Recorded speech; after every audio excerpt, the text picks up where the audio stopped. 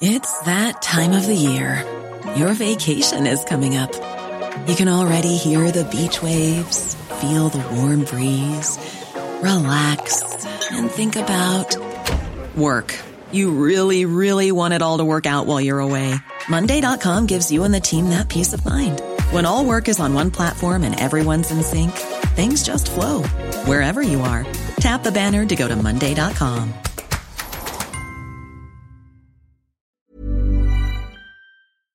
Do you know a student getting ready to go to college? Or are you looking at going back to school yourself?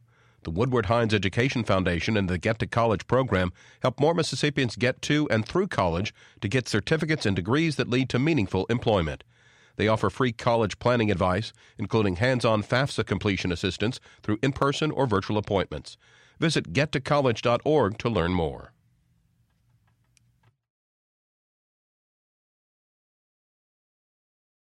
Support for MPB comes from the Woodward Hines Education Foundation, committed to helping more Mississippians obtain post-secondary credentials, college certificates, and degrees that lead to employment. More information about Woodward Hines Education Foundation at woodwardhines.org.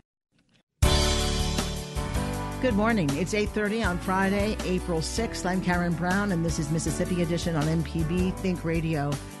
On today's show, Mississippi joins the nation in recognizing the needs of crime victims and survivors. We'll hear about the programs that support families in need. Then, despite efforts to revamp Mississippi's public education funding formula, legislators are sticking with the current program. But where does that leave the state in the rankings? And later, find out if poor health in the state is due to poor choices or to factors beyond our control. Plus, it's Financial Literacy Month. Learn more about investing and money management, even if your budget is tight. That's all coming up. This is Mississippi Edition on MPB Think Radio.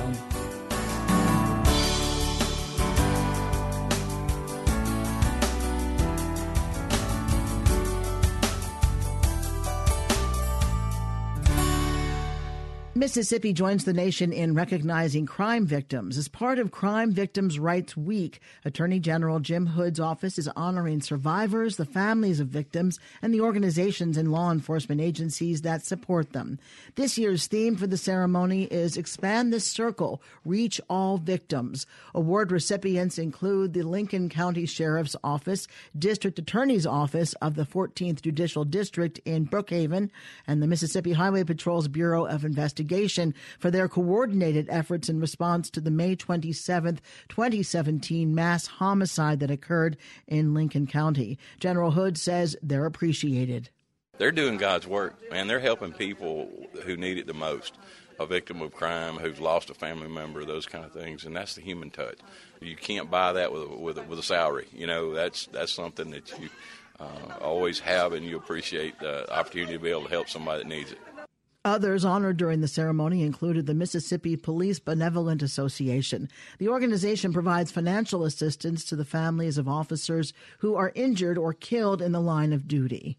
Andy Matuszewski is president of the Mississippi Division. He says the group began to support the family of Lincoln County Sheriff's Deputy William Durr, a fallen officer from the homicide. He tells MPB's Ashley Norwood about the connection between officers and community. We may wear different badges, some shields, some stars, some in the shape of our great state. We may wear different uniforms. We may be different colors and creeds and religions, but we all have the same heart, the same blood, and the same mission, and that's to look out for each other, to look out for the people of this great state, because at the end of the day, we live here. This is our home, too. And too often times we hear that there's dissension between the people and the government. And that doesn't come from the rank and file. That doesn't come from the people who put on the badge every day and get out on the street and try to solve the problems of the world. That's what we're tasked to do, and most of us look at it as a calling. Certainly it's not an attempt to try to further yourselves financially. We don't do all that well in this state. And I was asking Sheriff Rushing just earlier if he had any of his employees to date that don't have to do something else outside of their official duties to be able to get by, and he said not a one. And it's the same at my home. So my involvement with this whole event was because William Durr was a member of my association and because he was a brother officer that lost his life, and he had a family that needed care. So it didn't matter that they weren't from my area. Didn't matter that they weren't people that I didn't know. What mattered was that there was a loss of life and it was something we needed to look after. So that's what we do. That compensation is usually used for what type of things for those families? Well, see, the thing that a lot of people don't think about is, you think about the fact that a salary was lost. You think about they're not making their paycheck every 2 weeks. What you don't think about is what did that person do outside of their work that provide funding for their families? Did they work side security jobs? Did they pastor a local church, which William was a pastor? Did they do other things that helped their family along? And the moment that there's some kind of a critical incident like this, all that stops.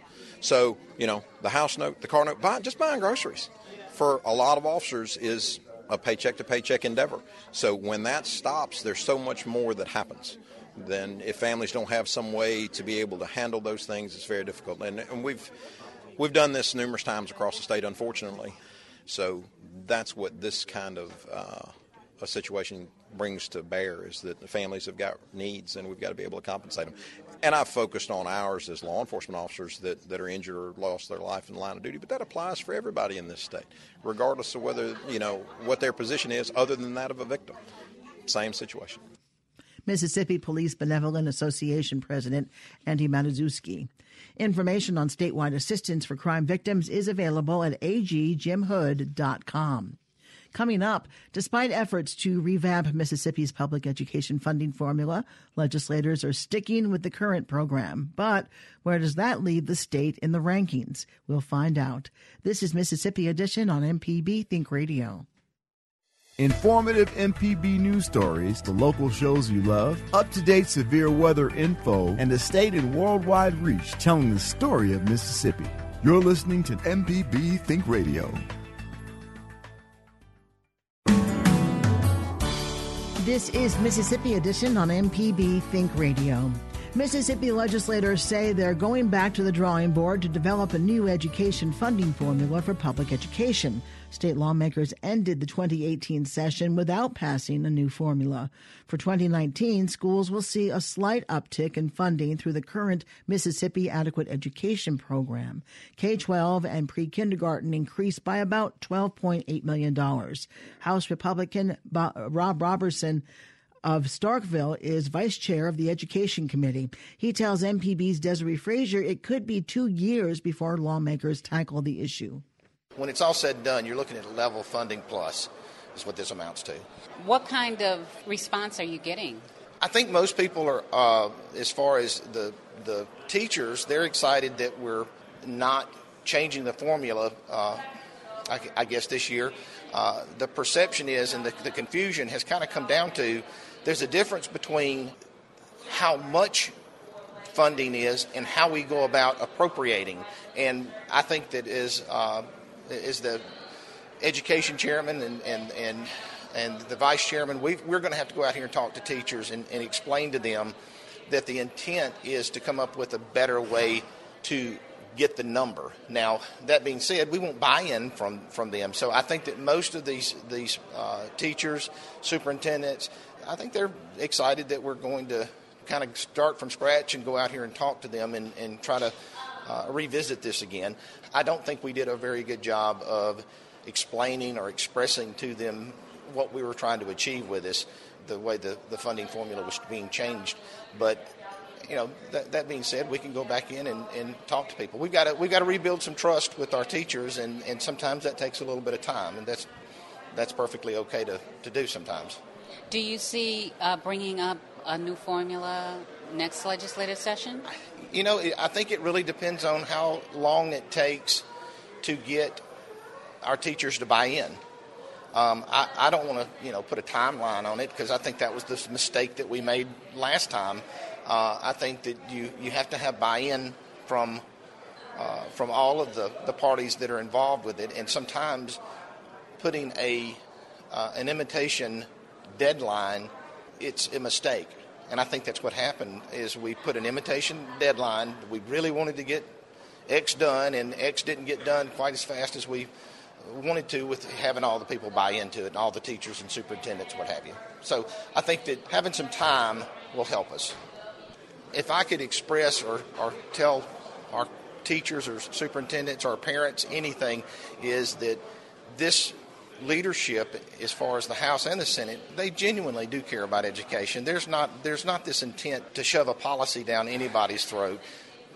We're listening. We are trying to understand and do the right thing for them.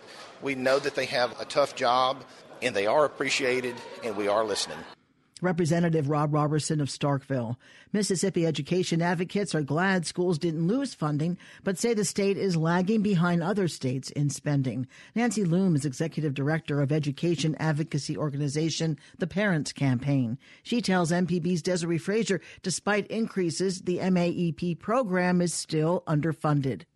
The Mississippi Adequate Education Program is designed, is formulated to predict what expenditures would cover the cost of what we are asking school districts to do.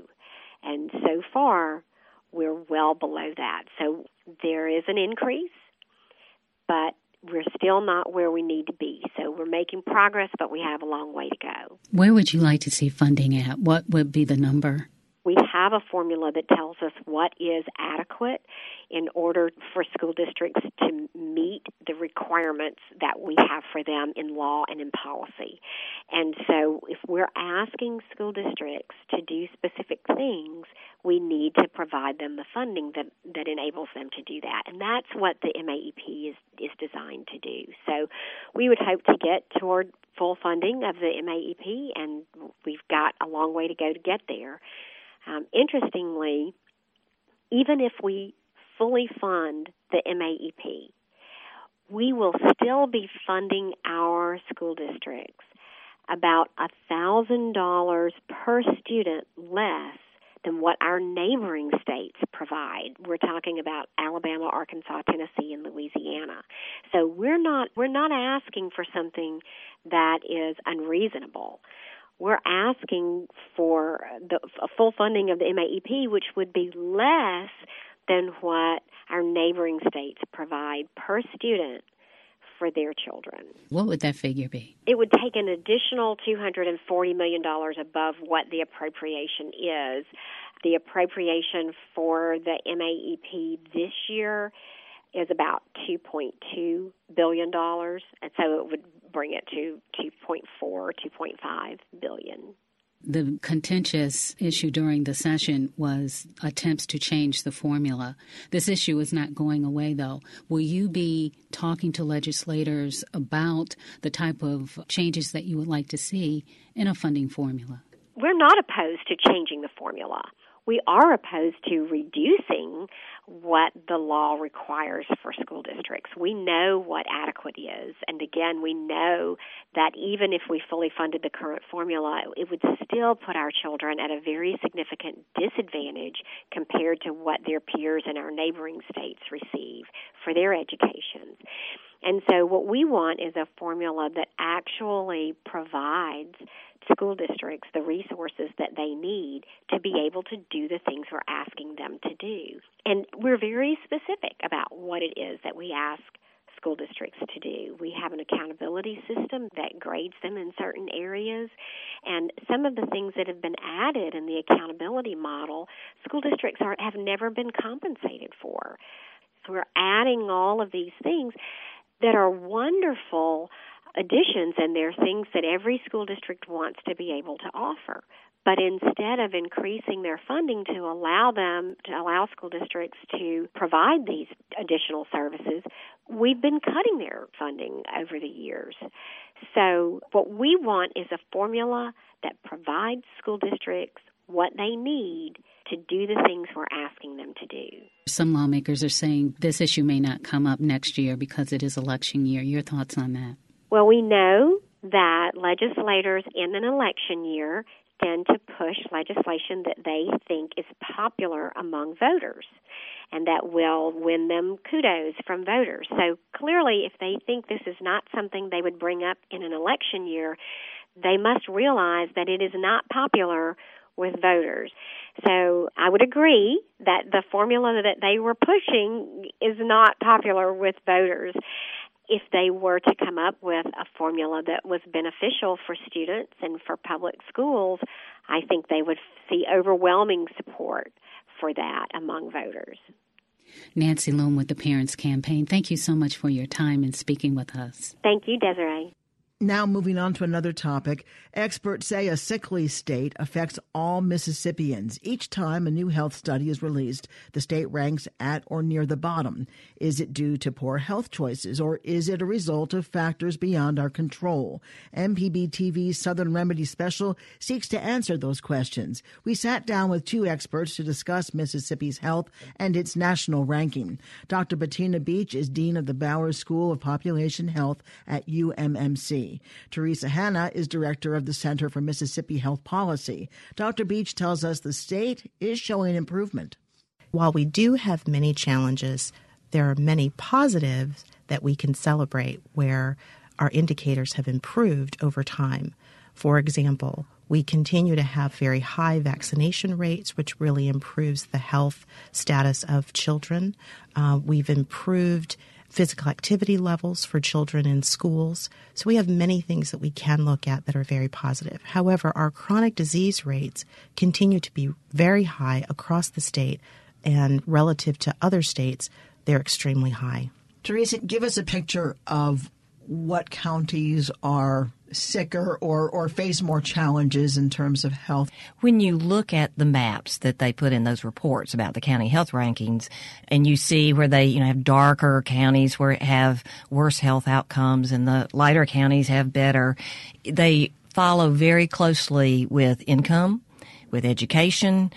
And when you look at healthcare, it's very closely associated with income and education. And we see those variations from county to county, just like we see with Mississippi compared to other states. Dr. Beach, it also seems that in the poorer counties that there should be more access to care because of that, but there really is less access to care. Would that be true? There is less access to care, both because there are fewer facilities in those counties for people to access. There might be transportation challenges for folks to get to counties where there are more healthcare facilities, as well as insurance that may not open doors to clinics and healthcare organizations. Also, medical professionals who might not want to live in a poverty-stricken area? That is a challenge. We are medically underserved in most of our 82 counties in the state. Teresa, what policies have helped keep Mississippians healthy or are helping to increase the likelihood that someone might be healthier? Well, Dr. Beach mentioned that we have high vaccination rates, which gives us very low rates of vaccine-preventable diseases in our state. That's due to the state policy requiring children be vaccinated before they go to school. We also have the Healthy Students Act, which the legislature passed several years ago, and we've seen marked improvements in improved nutrition and physical activity among public school students and a reduction in obesity in elementary school students. That's great. That's wonderful news. How do you address now hypertension, obesity, and other chronic diseases? Well, that Healthy Students Act does address that. If we can keep these students from becoming obese and getting, yes, right, catch them early, it's much more difficult to deal with it when they're older. Plus, also, if we can reduce smoking rates, that would help a lot. And we know from some research Mississippi State's done that where we have smoking ordinances, smoke-free ordinances in many cities and counties where people can't smoke in public, we've seen a reduction of like 20% in heart attack admissions in the local hospitals. Dr. Bettina Beach is the Dean of the Bowers School of Population Health for UMMC, and Teresa Hanna is the Director of the Center for Mississippi Health Policy. Thank you both for coming in. Thank you. Thank you. Hear more from the experts and Dr. Rick DeShazo on Southern Remedy, a sickly state, tonight at 7:30 on MPB TV. Coming up, it's Financial Literacy Month. Learn more about investing and money management, even if your budget is tight. This is Mississippi Edition on MPB Think Radio. Support for MPB comes from the Woodward Hines Education Foundation's Get to College program. Based in South Haven, Jackson, and Ocean Springs, Get to College advisors help students and families plan and pay for college. Learn more at woodwardhines.org. This is Mississippi Edition. Mississippians can grow their money by learning to invest. Joe Farrell is president of the Louisiana, Mississippi chapter of Better Investing. He says people of all income levels and ages can learn and get involved. Each year, April is designated as Financial Literacy Month. Financial education is considered a critical life skill by some. Farrell tells us more about getting started making investments. Folks that decide that they want to invest in call it the stock market. I think of investing in individual companies rather than in the stock market. Just need to sit down and do a little bit of study so that they understand what companies do, how they make their money, are they growing, are they increasing their earnings, are they treating their employees right, does management know what they're doing? All of those are simple things to find out. And that's all it takes to be able to be a pretty decent investor. People may be reluctant to even think about investing because they don't have enough money. How much money do you need to invest? I'm in 3 investment clubs. That means I've joined with other people, and we all make small investments. In 2 of my clubs, we put up $30 a month. In the 3rd club, we put up $50 a month.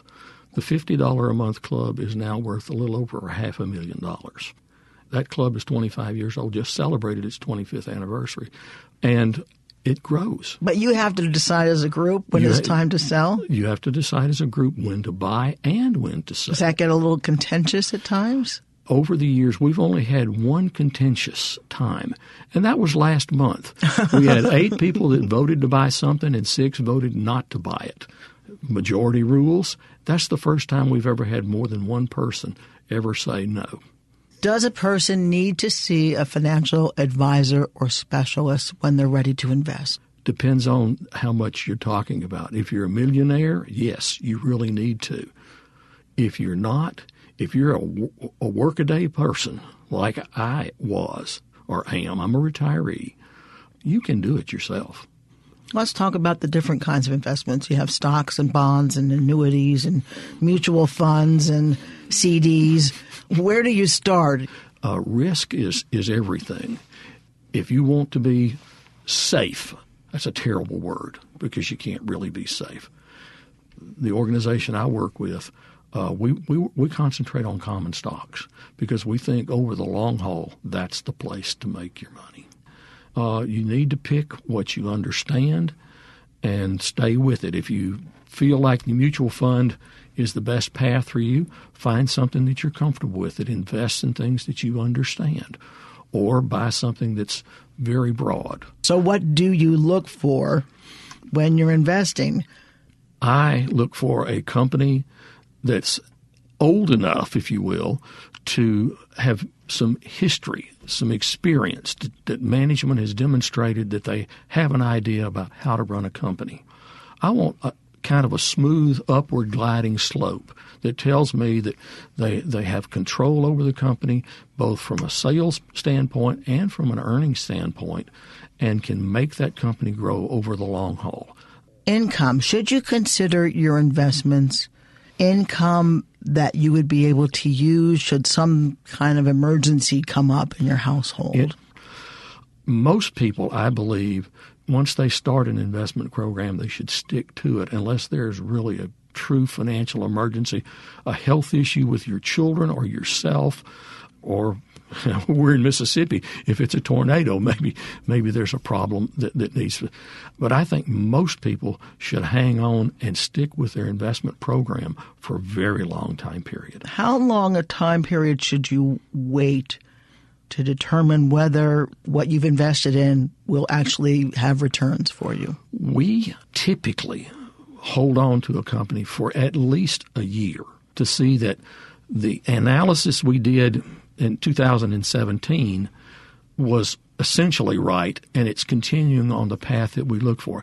If it's misbehaving, and we look at earnings and sales every quarter when they publish, if it's misbehaving, we usually give it 2 quarters, then it's gone. Tell us about your event coming up. One of the 3 investment clubs that I'm a member of is called a model club. We founded the model club to demonstrate best practices, the way an investment club should work. how to hold a proper meeting, do proper analysis, get everybody to participate in all of that sort of thing. We will be having a meeting on April the 23rd online so that folks that want to observe it can do so. We will also have a presence at the library in Pass Christian with folks that want to sit down with us and observe the meeting live. They can send an email to contact@LAMIS, that's LAMS, betterinvesting, all one word, .net. Joe Farrell is president of the Louisiana, Mississippi chapter of Better Investing. Joe, thanks so much. Anytime. That completes our show today. Stay tuned to MPB Think Radio for a full slate of Mississippi-based programs all morning long. Coming up at 9 o'clock, it's the Gestalt Gardener. At 10, it's Next Stop Mississippi. And at 11 o'clock, stay tuned for Southern Remedy for Women. If you missed part of the show today, find past episodes of this and other Think Radio programs online at mpbonline.org. I'm Karen Brown. Join us again Monday morning at 8:30 for the next Mississippi edition, only on MPB Think Radio. From the Capitol steps to your front door, MPB News covers the state like no one else. Our team of award-winning journalists keeps you informed on the news affecting your life. MPB News, online at mpbonline.org and on MPB